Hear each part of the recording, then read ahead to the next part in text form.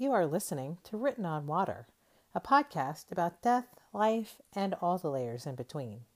I believe that by learning how to die well, we learn how to live and love completely. So listen and learn.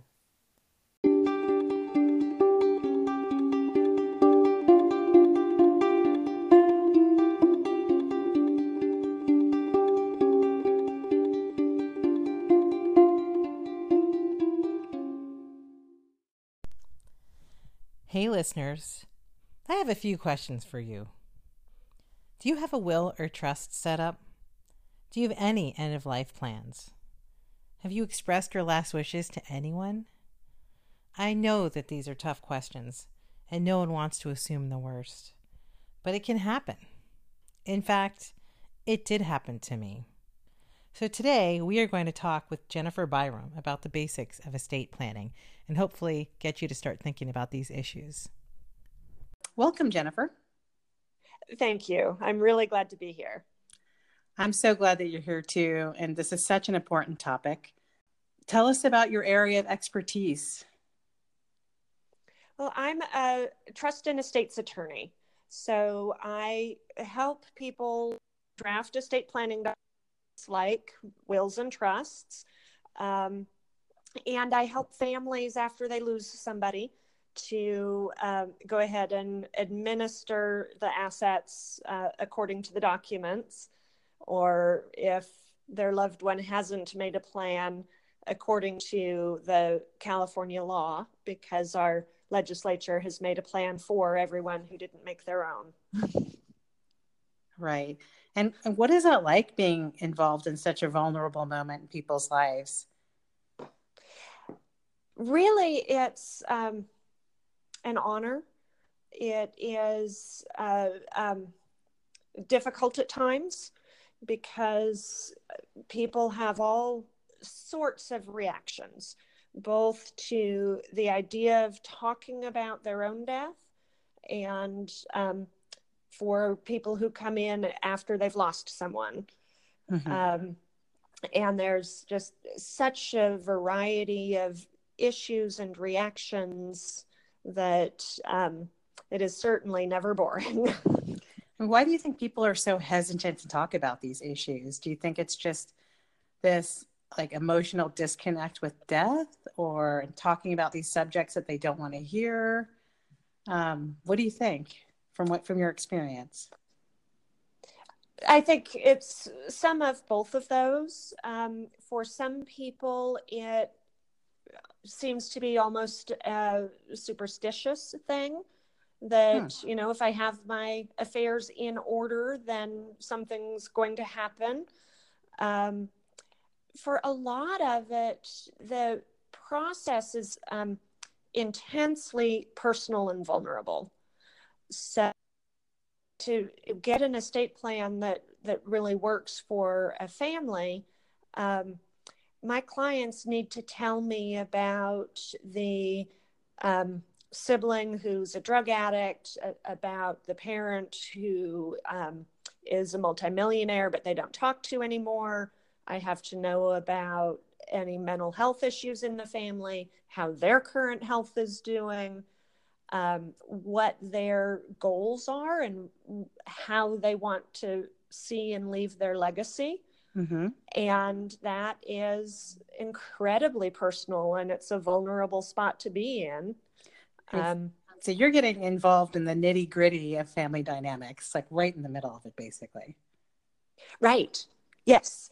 And when I'm helping spouses, we get into issues of, how much do you trust your spouse to not disinherit your kids if you die first? Right. And mostly I get comments along the lines of, I never thought of that. Right. Yeah. Because who wants to really think of these worst case scenarios, right? Right. Yeah. I mean, a lot of it is kind of worst case scenario thinking. And some of it just is an invitation to look at the current state of your relationships in your life and, figure out what that means for what you want to do, for the people in your life after your death. And it is easier to, just do other things instead. Well, I mean, estate planning can be super overwhelming. And honestly, I have definitely a personal connection to this issue because my parents died in a car accident. And the way their estate was planned out is that it wasn't. It was right. pretty obvious that they had assumed that my mom would outlive my dad. And so they died suddenly in this car accident. And actually, I was in the car accident and I was the only survivor. And so what happened is, my brother and I got back to the house after I'm completely traumatized at this point, realizing that there's no will, there's nothing in place. And so we spent months going receipt by receipt, going through every single paper in the house to see if we could figure this picture out, this financial picture. And let me tell you, it was brutal. It was just horrible for, I'm having survivor's guilt and, completely grieving. And my brother has brain cancer, so he's sick. And so the two of us are pretty pathetic and trying to put together this piece of just what their finances looked like. And it was so brutal when all they had to do was have a simple discussion, right? Right. Though, and it is, again, it's total worst case scenario planning in that situation, but it actually happened is the problem. So this is kind of one of my crusades, I guess you could say, because with my brother, the minute he started going downhill, I filled out every single paperwork, got his finances in order, everything, power of attorney, because I knew he might not be able to sign papers pretty soon. Right. Or he might not remember his name, which did happen, So this is such an important topic to me because it all happened to me, And so I think everybody should at least have a conversation or really have a good think about, what they want to happen. And so, in that kind of line of thinking, what documents do you think are essential for people to organize? Like, what's the minimum they have to do to get an estate together? You actually touched on one of the very important pieces that is not really an estate planning attorney issue, but just generally having the finances organized is a huge help for the family. I've had clients come in with literally trash bags that they handed over and said, these are all of the documents that were on top of the dining room table. Can you tell me what it is and what to do? Oh my God. And wow. And, sort of as you described, the going receipt by receipt, trying to find where are the assets, where are the debts, what's going on, just to begin with. Right.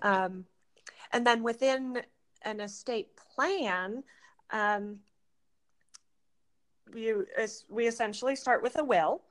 And most people have a general idea that that's a document that says who you want to have your assets after your death and who you want to be in charge of getting that done. We'll also have a power of attorney for financial management, which names somebody to make decisions for you if you lose capacity. Though they can also be done for people that still have capacity, if they just want help, they want someone to be able to go into the bank and sign the cards instead of having to go into the bank themselves. Because I know that I learned through my brother, there was durable power of attorney, and then there's also medical, and they were very separate. Right. Yeah. And the medical is in California typically called now an advanced healthcare directive. And that names someone to make medical decisions for someone who can't make them on their own and gives them some instructions on what's important in the decision-making process. For a lot of people, that's kind of the end-of-life decisions. How much life support do you want and under what conditions? So those are the very important standard documents. Right. In California, a lot of people use trusts as well. And that makes administration easier, because with a will, the administration is supervised by the court. And with a trust, you only have to go to court if someone is complaining about things. Oh, gotcha. So exactly can you just essentially lay out the differences between a trust and a will? Is it paperwork? Is it just, what exactly is the difference? Yeah, it's different paperwork. In short, a trust is just an arrangement where you have one person on legal title to assets who is responsible for managing the assets for the beneficiary. And they can be made several different ways. What we do mostly are revocable trusts, which are active during the client's lifetime. You sign a trust, you transfer assets into it at that point, and then you as trustee with legal title will manage your own assets. And when you become unable to, the person you named as your successor just comes in and starts managing them for your benefit if you're still alive, or for the people you've chosen if it's after your death. Okay. With a will, it doesn't have any legal effect at all during your lifetime.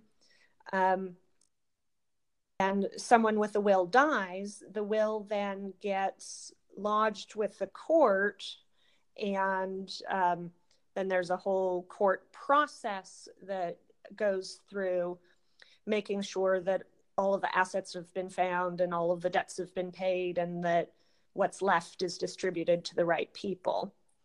And having that kind of court supervision can make it more expensive and longer of a process.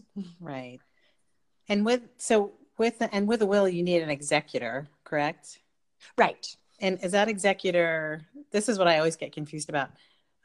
Cannot be the executor be the person who inherits, or should it be somebody different? It can be the person that inherits. The only real reason that you would have it be someone different is if the person that you want to inherit really isn't up for the job. And, sometimes the person you want to inherit is your minor child, and you can't, give the job to the 7-year-old. So you give the job to somebody else and makes then sense. They manage assets until the 7-year-old comes of age. Got it. But yeah, if you're leaving most everything to an adult who can do the job and is local enough to deal with your items, then there's no reason to have anybody else really involved. Okay, that makes sense. And actually, our discussion of children, it's a perfect segue to this question I wanted to ask. What issues do parents need to think of in terms of guardianship? And even actually for pets or any of those types of dependents, what would you recommend, again, as a minimum? Well, for children, you definitely want to choose a guardian. There are a couple of things to keep in mind. One is that there are guardians of the person and guardians of the estate, and they don't have to be the same person. So if you have someone that you think is an excellent parent but is bad with money, you can have them do the parenting and have somebody else handle the money. Oh, I mean, is this for the lifetime of the child, or at least until they're of age, or? At a minimum until they're 18, but okay. Because it's your assets, you can decide how long that goes. It's pretty common for parents to let their children be in charge of their assets somewhere between about 25 years old and 35 years old. Okay. Though we can do a trust for life. The kid never gets legal title. And I did one trust where the parent wanted to enforce retirement planning. So she said, nothing comes out of this trust until my child is 65, and then Oh they my can do whatever gosh, they want really? with it. Uh-huh. And you can do that. So they could be destitute for most of their adult life, but at 65, they might inherit. Right. Yeah, exactly. Interesting approach. Interesting. Right. Yeah. And then the other thing, back to younger children with guardianship, is that is also a court supervised thing. So parents say who they want to be the guardian, but if the situation comes up, it's the judge that then decides whether something has changed so that the parents shouldn't have the guardian that they chose. Mm-hmm. And that's just a level of protection that that helps my clients sometimes to know, because you can choose your parent, for example, and know that if they get sick when your child needs a guardian, the court can step in and say, we know why you were chosen, but due to circumstances, it doesn't work well right now, so we're going to do something different. Right. And what happens, I'm curious, so if there is no will and there's no guardianship arrangements, what exactly happens from there with children? The family will still need to get a guardian appointed, but it's then the family going into the court to say, we need a guardian and I want to be that guardian. And if another family member disagrees, then you can have a fight over, who will be the guardian. And of course, if there's nobody that knows to step up or is willing to do that, then it gets out of my area of expertise and we start talking to attorneys that do foster care and adoption work. Got it. And so it's just going to be like an ugly court battle, basically, if things aren't designated. Right. Yes. Got it. Yeah, that makes sense. And is there anything people should know about pets in their wills? We can do a trust for pets now in California. It's been a few years since that's been officially allowed. And people are really all over the map in how formal they want to be about it. My essential plan at this point for my two dogs is my sister's agreed to take them. Mm-hmm. And I know her and she knows the dogs, and that's good enough for me. But, for various reasons, we can get as formal as putting a set amount of money aside, naming a person to take care of the pets with the money available, but not given outright to anybody. Okay.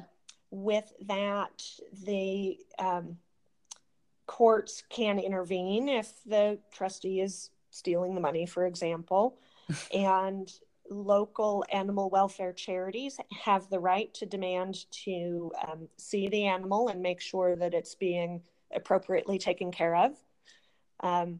For anyone that wants to go that route, it's important to tell at least one of the local charities that that's what you're doing, so that they will know to look for the animal. Got it. And as far as that goes, it helps if you have the charity be the remainder beneficiary for any money that's left after your pet dies, because the law requires that they get more notice that way, and it just makes it easier for them to get information and to make sure that the animal is being well cared for. Yeah, that makes sense. I mean, and these are never things you really think about, right? It's just right. Kind of hope for the best. Right. Well, and the other thing to think about is sort of the short-term thing with pets in particular, because they can't speak for themselves, is what what will happen with them if you can't come home one night. Right. That's a very good point. Yeah. So kind of having some conversations around either friends who are local or neighbors that is essentially,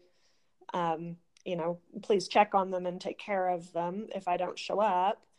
And also for both children and pets, a lot of people have someone in mind that's not necessarily right local.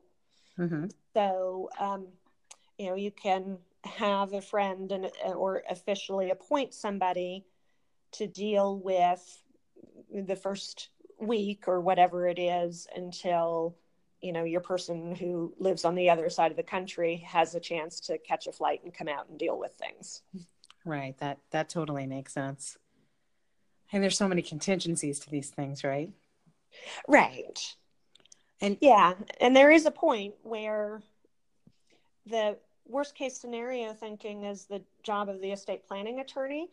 And, I do as much as I can to cover all of those things. And then the clients get to just go live their lives and not worry about everything that might go wrong.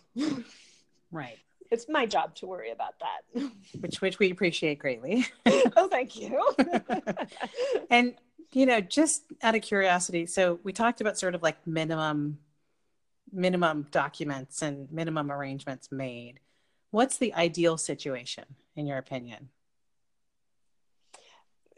For most people, particularly in California, they will need a trust. Mm-hmm. And that really just makes the process a lot easier.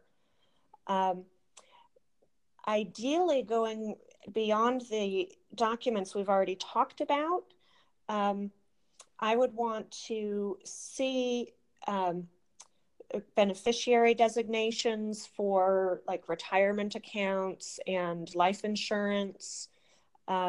It's surprising how often I have clients tell me that, my children are the beneficiaries on my IRA, and then the client dies and it turns out that there is no beneficiary on the broker's records.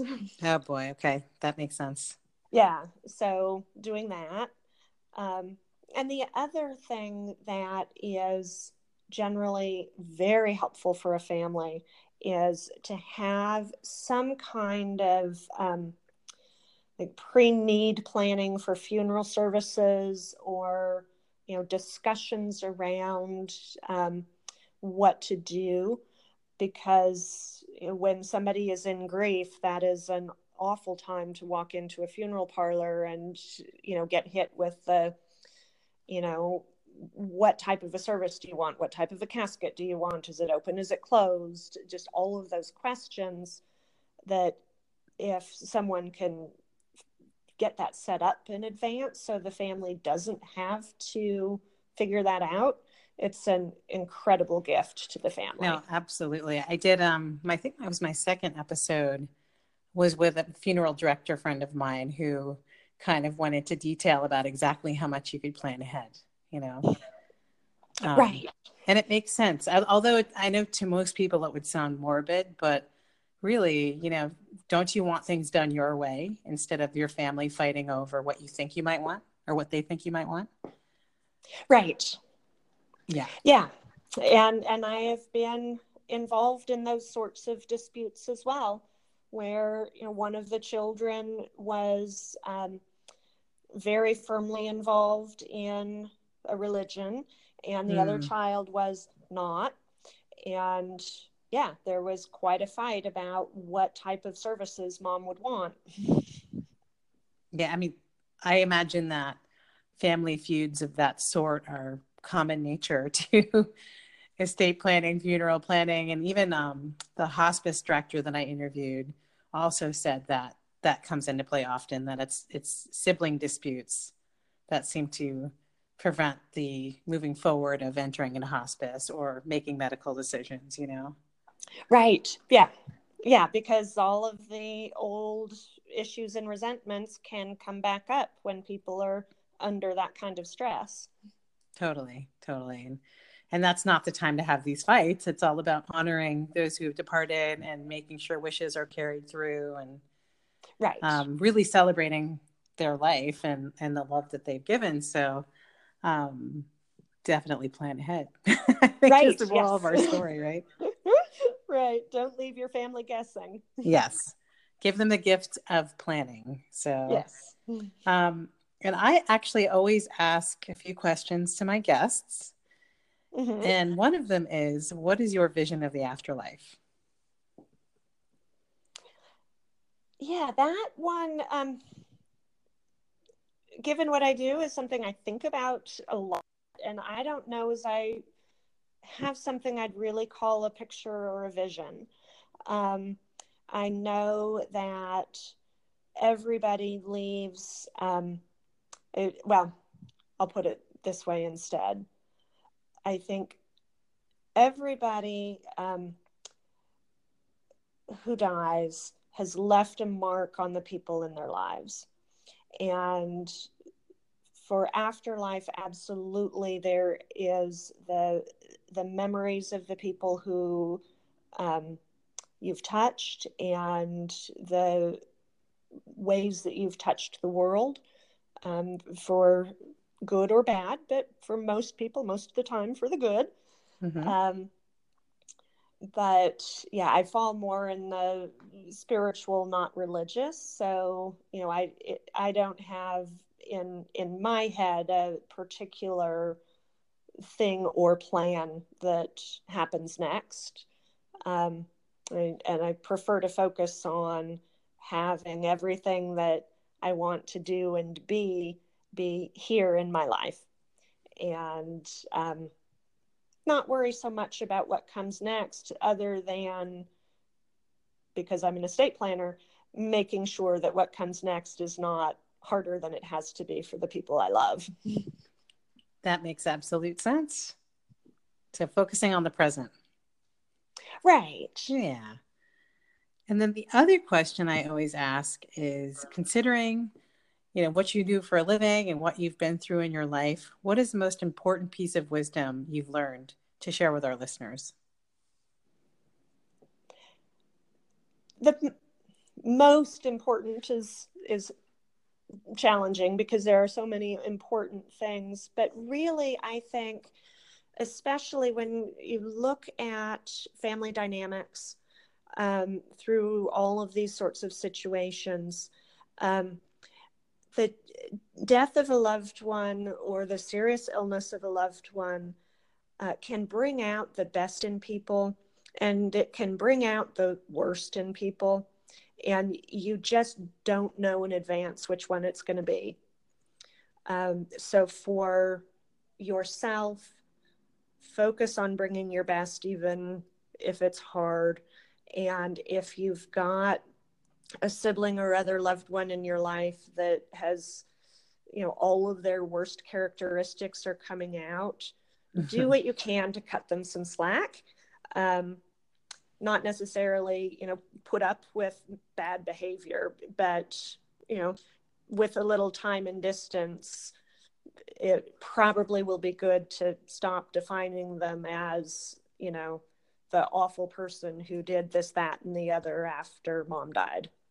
Everybody's going through so much emotional, just maelstrom. It's just such a storm that comes in when these things happen. And it's hard to even know how to react or what to say or what to do. You just know this life-changing moment has happened, and how do you move on from there? And so just try to keep your wits about you, right? Right. Yeah. But that goes for people who are doing estate planning as well. Okay. I hear a lot from clients, some version of, my family's not like that, my kids aren't like that, they all get along, it'll be fine. And just about everybody says that. And a whole lot of these things end up in litigation because the kids at that moment don't get along that well, or they are like that because they're at their worst instead of at their best. And so a plan has to include, what what happens if everybody brings their worst self to this? Oh, absolutely. And that's the thing. It's even though parents have a certain perspective of their children, it might not be the actual perspective. Right. Yes.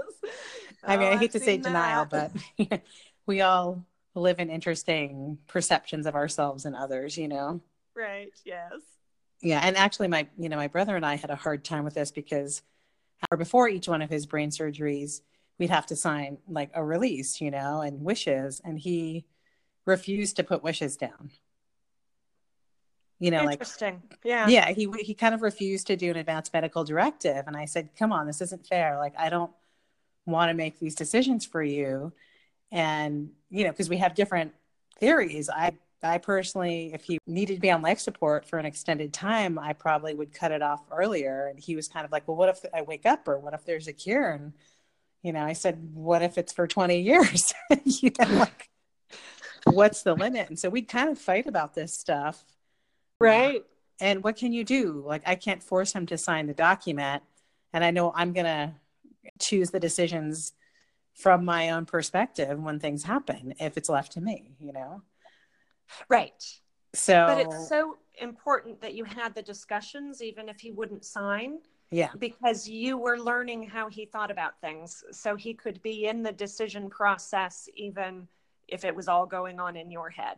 No, absolutely. I mean, we fight about Terry Schiavo, you know, and what the Right. right Yeah. decision was. And it's just like, it's, there's such different debates, you know, different sides of this debate. And no one's right or wrong. It's just, you know, it's your own values of what you think life is worth, and your perception of what living life is about. You know, that's what so much of this comes down to. And I think it also comes down to that when it comes to aging people, you know, Right. as well. You make these really tough decisions, and it's just so much better to write it down. Just make it easy on everybody, right?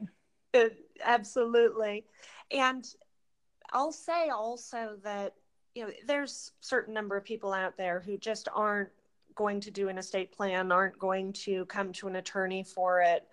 The real minimum documentation that I would want people to have is to get a healthcare directive, because that impacts your life as you are living it. Right. And so, you know, after somebody's death, we can deal with the finances, but that one is a real personal and important. And there are forms that you can get from Kaiser, from other doctors. The California Medical Association has a form. Mm-hmm. Legal Aid here in Napa has a form. So, you know, that is one that you can get done on your own, and everyone should have. And actually, that's another question. Who should have these documents besides, like, you know, if you have an estate attorney, obviously that's one, but who should have copies of these documents? That really depends on kind of the age of my client. You know, if I have clients that have young children, I'll tell them they probably want to give copies of the documents, or at least tell people where they are for the guardians. Mm-hmm.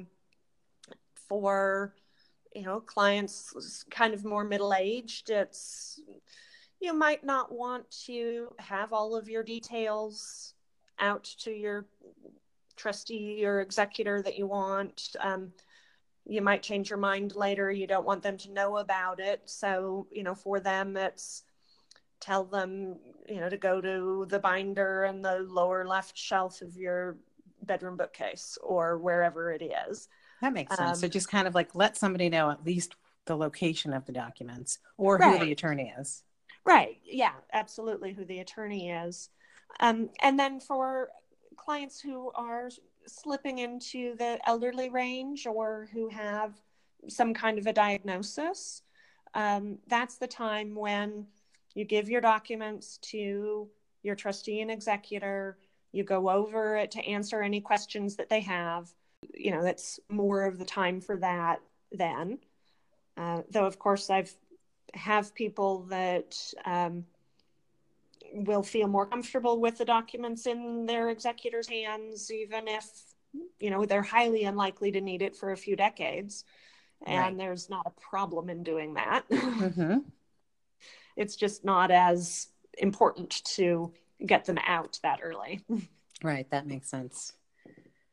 Gosh, I feel like there's so many things that we could talk about, but I think we have a really good basis on what needs to happen and what people should do on a real minimum level and ideal as well. But I really appreciate you chatting about this and giving us your opinion on what we should be doing. You're very welcome. I am one of those kind of odd people that enjoy doing and talking about estate planning. So I am always happy to answer questions. I appreciate that. And where can they find you?